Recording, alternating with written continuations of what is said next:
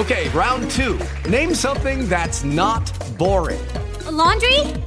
Ooh, a book club. Computer solitaire, huh? Ah, sorry, we were looking for Chumba Casino. That's right, ChumbaCasino.com has over 100 casino-style games. Join today and play for free for your chance to redeem some serious prizes.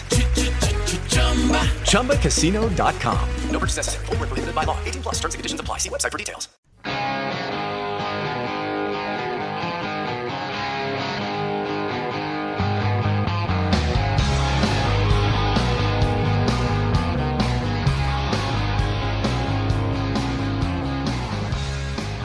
Welcome to the Screen the Screener College Basketball Podcast with your hosts, Mike Randall and Gus Kearns. Good evening, good morning, good afternoon, Screen the Screener College Basketball Podcast listeners out there. We're so thankful that you tuned in again for the continuing team series that Mike and I will be bringing you for the rest of the preseason. Gus Kearns coming at you straight ahead here. We have the very talented Alex Riley, who is a host of one of his own podcasts. Please dial up the Beat and the Beard podcast on iTunes or however you consume your podcasts. You can also find his items online at starnewsonline.com. Alex gave us a little insight to the CAA and the UNC Wilmington Seahawks. UNC Wilmington was one of the darlings of March last year and was a very trendy upset pick against UVA. And they've had a ton of turnover, whether it be on the coaching staff and on the roster. And Alex was nice enough to take us through that turnover and tell us how things are rolling in practice and in the locker room. The insight that you're going to get here from Alex is really valuable and really the only place that you're going to find it unless you go ahead and visit him down south in North Carolina. So the fact that he brings it to you here on the podcast is unbelievably unique. So please enjoy this chat with Alex Riley, co-host of the Beat and the Beard podcast, and again from Star News Online. Alex really gave us a hand here and gave you some really unique insight to the reset button, or maybe just the reload button that UNC Wilmington is facing in the CAA this year. So please enjoy the conversation. Cheers, Solancha. Gratulatia. Okay, Screen the Screener College Basketball Podcast listeners out there. We are continuing our team preview series for the 2017-2018 season. And luckily for you listeners out there, we have another expert, Alex Riley, the host of the Beat and the Beard podcast, which is available on iTunes. And you can also read Alex's work at starnewsonline.com. If you want to give Alex a quick follow on Twitter, he's at Alex Riley, capital S, capital N. Alex, thank you so much for coming on the Screen the Screener podcast. How are things going today? Not too bad. I'm actually driving towards Raleigh right now to pick up a set of tickets for a Foo Fighters concert this weekend. So I'm having a pretty good day, to be honest with you. Yeah, that sounds all right. To be totally honest, Foo Fighters are I think one of my favorite bands going right now, so please enjoy the show. We always know Dave Grohl puts on an amazing performance. Yes, they do. It'll be my second time seeing them, so I'm looking forward to it. Hey, the first time that you saw them, did he have a broken foot or a healed foot? This was before the foot. I saw him in Denver when I lived out in Cheyenne a couple of years ago, and this was before the foot break, and he put on about a 2.5, 3 hour show. It was one of the best live concerts I've ever seen. So I'm looking forward to seeing if he can do it again. Oh, I'm predicting that he's going to do it again. I think they're going to blow it out. Enjoy the show. Cheers. Solancha. Gratulatia. That sounds amazing. Listeners, Alex is going to kind of walk us through UNC Wilmington and the CAA and maybe talk about how they're going to kind of rebuild over the success that they've had over previous seasons. Alex, there's been a lot of turnover. There's turnover in the roster. There's turnover in the coaching staff. Do you want to start with the new coach, CB McGrath, and maybe what he brings? He was a UNC assistant on all those championship teams. He was a KU player with Roy at Kansas. Do you want to just talk about start, I guess, with the coaching change for UNC Wilmington right off the bat, and then we'll get into some of the players in a bit, and give us like a vibe and what are some of the coaching characteristics that he's going to bring for the Seahawks? Well, it's a totally different feel right now than it was under Kevin Keats. Kevin came out of Louisville, which at the time looked pretty good. Hindsight 2020, it's a little questionable right now, but Kevin came out with a high with a high speed mentality. He wanted to force tempo, shot a lot of threes, played with 4 guards in the lineup, pressed all game. He was very full court oriented. And that's how they played. They played fast, loose, and aggressive. They had some good post play inside, but it wasn't what they relied on. They really needed to hit jumpers. They needed their guards to be efficient, and that was the calling card. Now you've got Coach McGrath, who, like you touched on, is as close to a Roy disciple as you'll ever find if you're looking for the textbook definition of it. The guy spent 4 years playing for him at Kansas. As soon as he got done, graduated from Kansas, he immediately became, an assistant coach and has been with Roy ever since. So if anybody is a Roy Williams disciple, it is C.B. McGrath. So he comes from that mentality, that way of doing things. And he talked about that he's been waiting for the right opportunity for a long time. And Wilmington is a place he's kept his eye on. I believe his wife played on the tennis team here. He's got some family that's got some ties down at Wilmington. So he actually applied for this job when Kevin Keats got it 4 years ago now, and ended up not getting it, and then came back, when Keats left, and ended up being the guy who got it. So he's excited about it, but he brings a different style of things. I think they're still going to be pretty up-tempo, but he's talking about, playing, 3 guards and 2 post players. That's something that we haven't seen here in Wilmington for a while. He's talking about secondary breaks. Again, that's something we haven't seen in a while. He wants guys to attack the post and really bang around inside a little bit more than maybe we've had here in the past.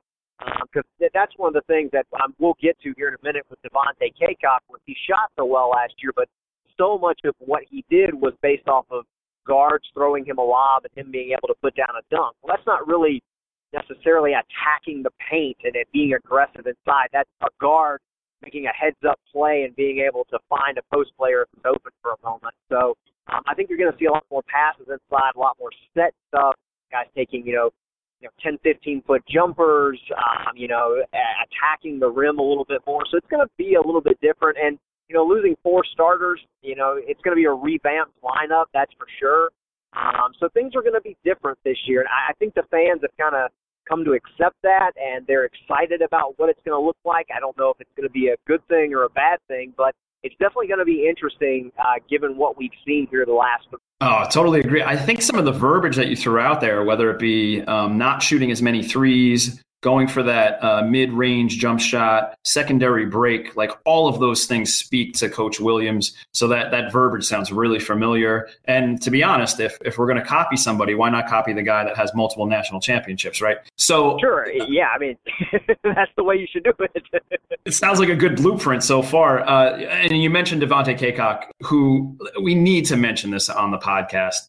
The dude shot over 80% from the field. And you mentioned that was a lot of slip screens and great decisions from, guards and shooters like Ingram and Bryce that, were obviously run off the 3-point line and then they would get it into Cacok. We know that the surrounding shooters aren't necessarily going to be there and be the caliber that it was last year and years past.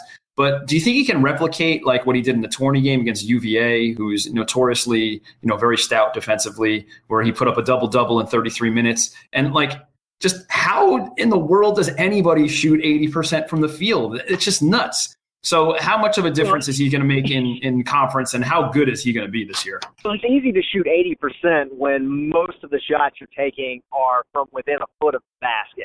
Devontae really did dunk the ball a lot last year. He reset the record for dunks at the school by, I don't want to say double, but it was pretty doggone close. Yeah, he had something like 90 to 100 dunks or something like that. I can't remember what the final number was. So that's how you shoot 80% when a lot of your shots are that close to the rim. And I tell you, he took one jumper that was about 12 feet away last year. It was at Towson on New Year's Eve, and he hit it. Now, it was a a beeline bullet straight to the basket, but it was a nice shot. But that's the interesting thing for me is they want to see him kind of expand his repertoire this year. And the biggest thing for him, coaching changes are always questionable. You wonder if things are going to work out. But I think the biggest thing for Devontae is, they hired Joe Wolf. And a lot of people maybe aren't familiar with Joe Wolf, but he played at Chapel Hill and was a part of some pretty good North Carolina teams. He was a first-round draft pick in the NBA, spent a lot of years playing professionally. And before he came back to college coaching, that's where he was. He was in the pros coaching at the Nets and the Milwaukee Bucks and stuff like that. So if anyone knows how to develop post players, it's a guy who has developed post players and been one himself at the highest level of basketball. So I've kind of watched them in practice, and he's kind of helped him develop this shot from about 10, 15 feet out, get him more comfortable with that. And you watch him practice, Devontae seems like, he's a little more in sync with that. He's finding his rhythm with it, and it doesn't look kinky, I guess you would say. It looks like something that he's been doing for a while. Now, it's totally different when you're doing it in practice and no one's guarding you as opposed to a couple thousand fans screaming at you and a defender in your face. So we'll see if he can do it in game situation. I don't expect him to shoot 80% this year. I don't think anybody expects him to shoot 80% this year, but a lot of the offense is going to be based around him inside, kicking out, UNCW creating for him. I think he's going to play a bigger role offensively for UNCW this year. It's going to be how much bigger, and I'm excited to see what it looks like.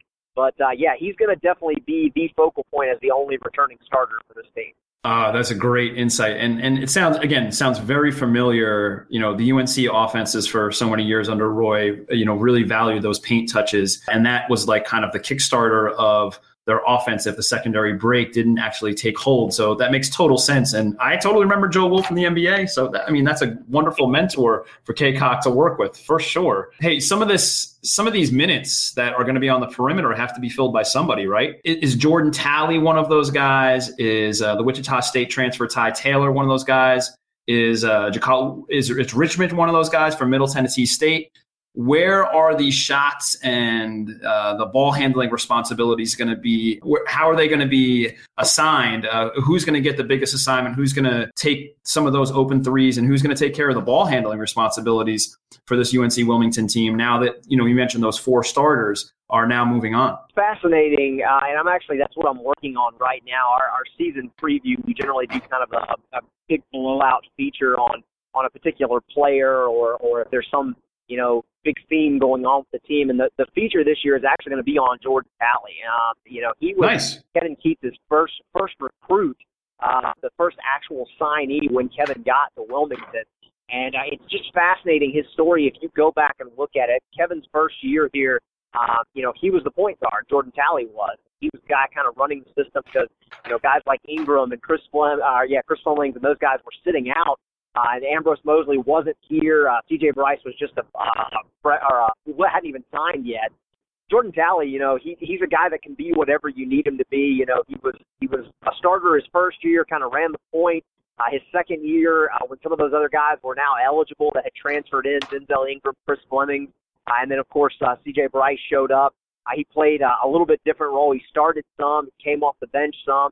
And then last year, he was totally off the bench. He was your kind of second point guard, I guess you would say.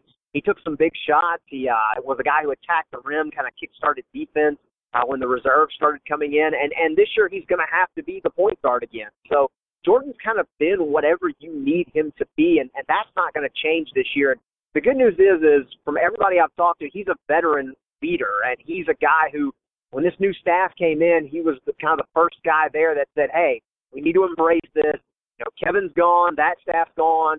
We need to move on and focus on continuing things with this new staff. Because, he kind of slyly put a picture on Twitter in the offseason. His last year of high school, he won his high school's first state championship.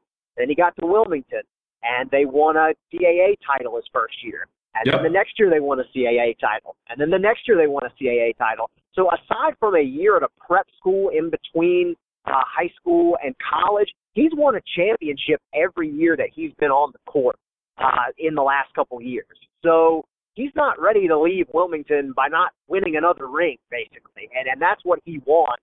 So all he knows is winning. And if anybody's going to be the catalyst that makes sure this team stays pretty close to where it's been the last couple of years, it's going to be Jordan Talley, and a lot of that pressure is going to fall on his shoulders this year. But then guys like Jaquel Richmond, he didn't play a lot last year because of injury. He had a strain in his lower body that really limited him last year. I think he's going to be a bigger contributor.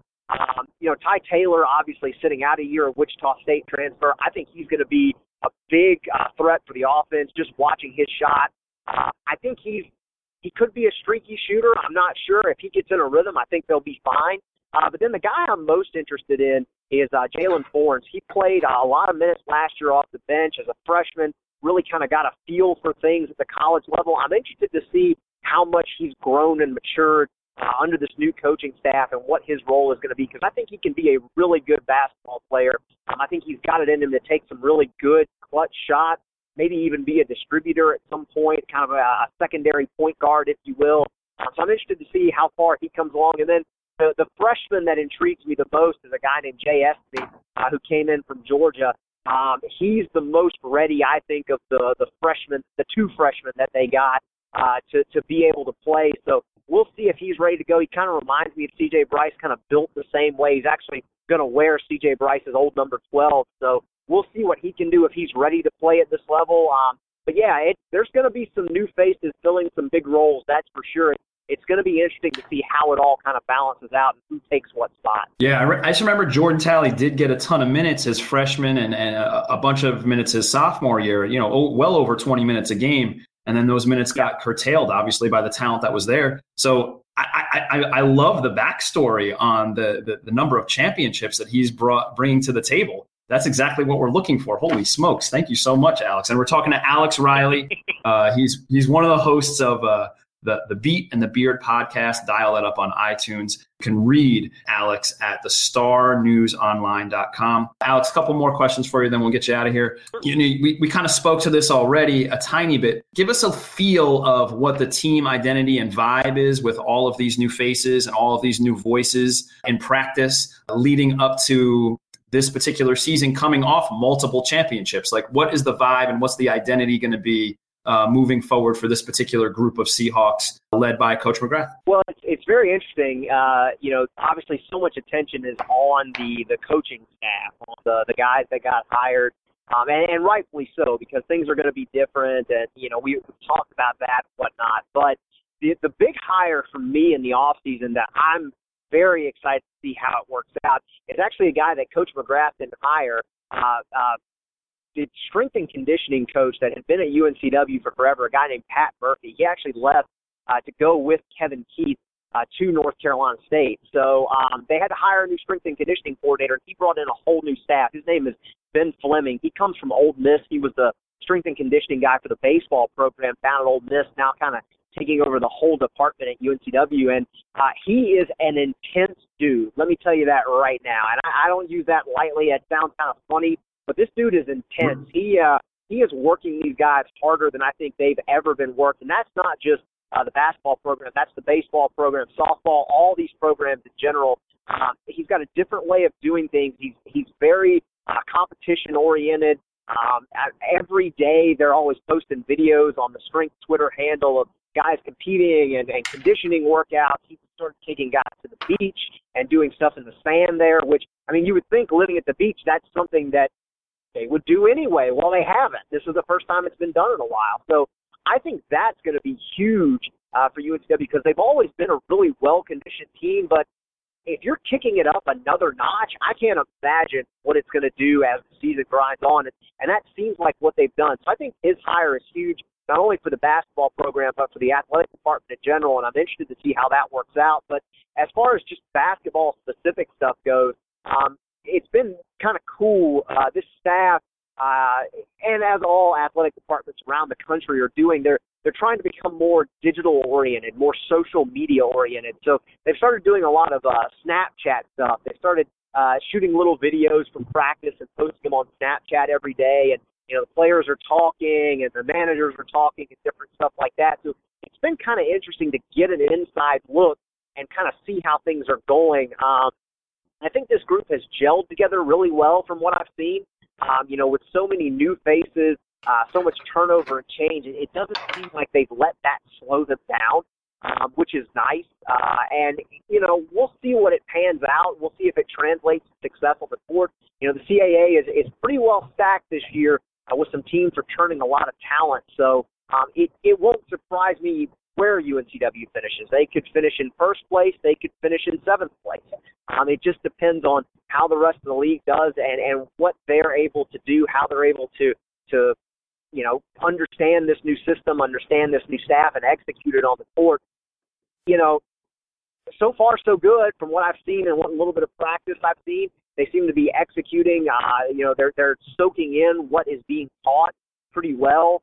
They're being attentive, and that's a good thing. We'll see if it translates into success, though. Yeah, it sounds like this crew is very coachable, and the fact that you bring up the difference in the change in culture on the strength and conditioning side with Coach Fleming, that's insight that is unbelievably valuable, and I hope that the whole Seahawk student athlete population benefits from that. That sounds like something that could really be culture changing for all the sports and every student athlete that's going to be involved in Coach Fleming's program. And you're right, like College of Charleston, we got Towson, Elon, Hofstra is going to be okay. So, I mean, the CAA does have a little bit of a variable of where everybody could finish. And I think your prediction of like anywhere from first to seventh sounds kind of accurate just because of the volatility and the uncertainty with certain rosters. But how about you take us into Trask Coliseum, Alex?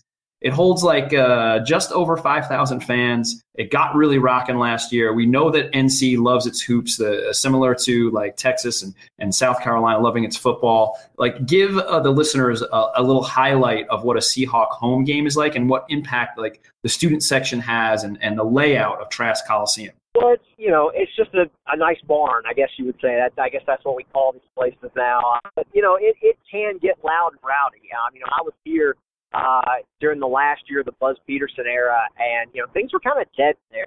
Basketball had kind of fallen off the pace since Brad Brownell left in the late 2000s, and it's changed a lot. They had a couple sellouts last year, which hadn't happened in a while.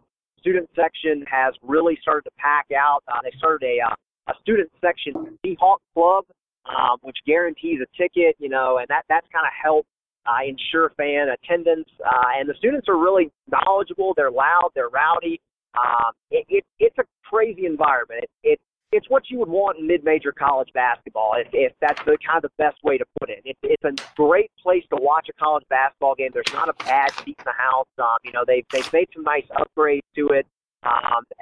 They've really pushed fan involvement, fan activity, and stuff like that. So they just did a reseating process every 3 years, I believe. They reseat based on how you donated to the Seahawk Club. So they just got that done, and they sold a ton of tickets. I walked in there on the last day, and what they do is they actually take when you pick your seat, you actually put a piece of paper with tape on it that says reserved. And I'd say the vast majority of the seats were taken. So that's a good sign. It's going to be a packed house. It's going to be loud and rowdy.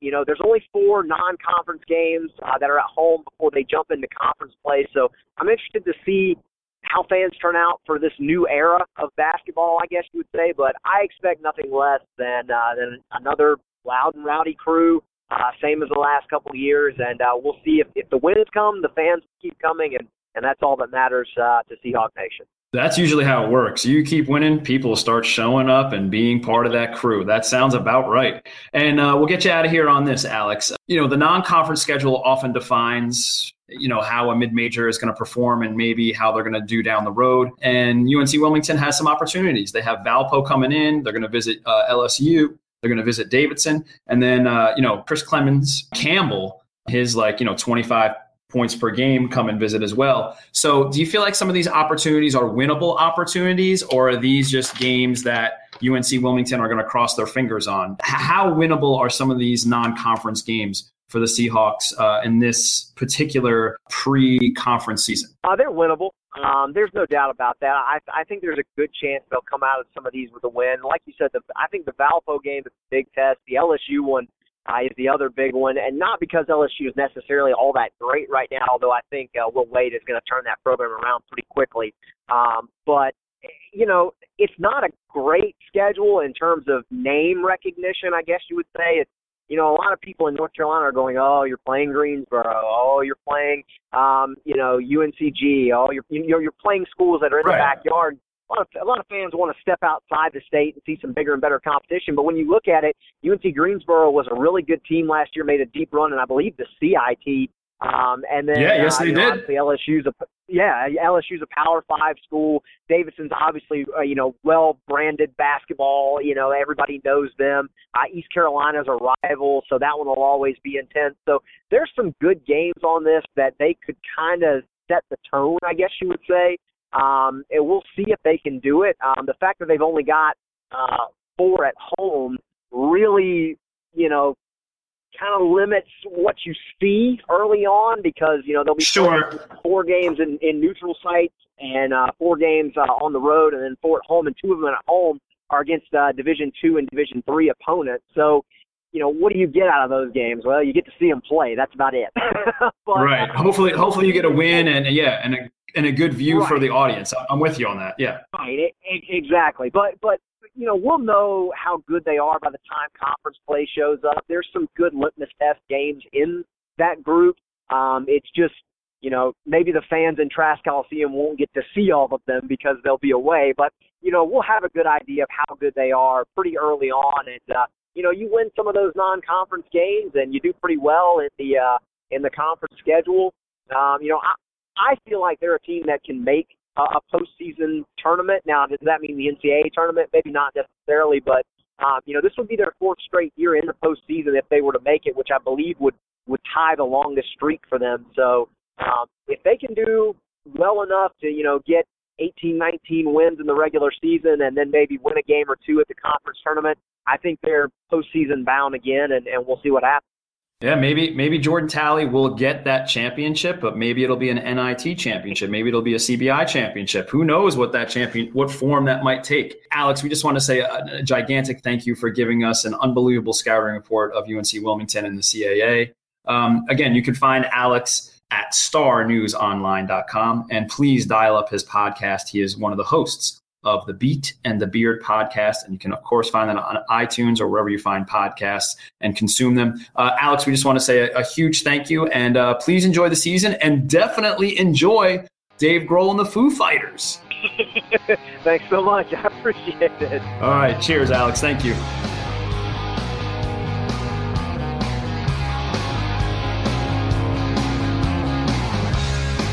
I'm addicted to the appetite.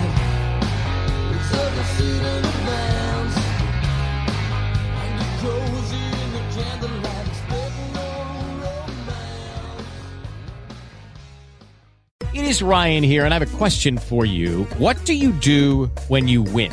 Like, are you a fist pumper, a woohooer, a hand clapper, a high fiver? I kind of like the high five, but if you want to hone in on those winning moves, check out Chumba Casino. At ChumbaCasino.com, choose from hundreds of social casino-style games for your chance to redeem serious cash prizes. There are new game releases weekly, plus free daily bonuses. So don't wait. Start having the most fun ever at ChumbaCasino.com. No purchase necessary. VGW Group. Void where prohibited by law. See terms and conditions. 18+.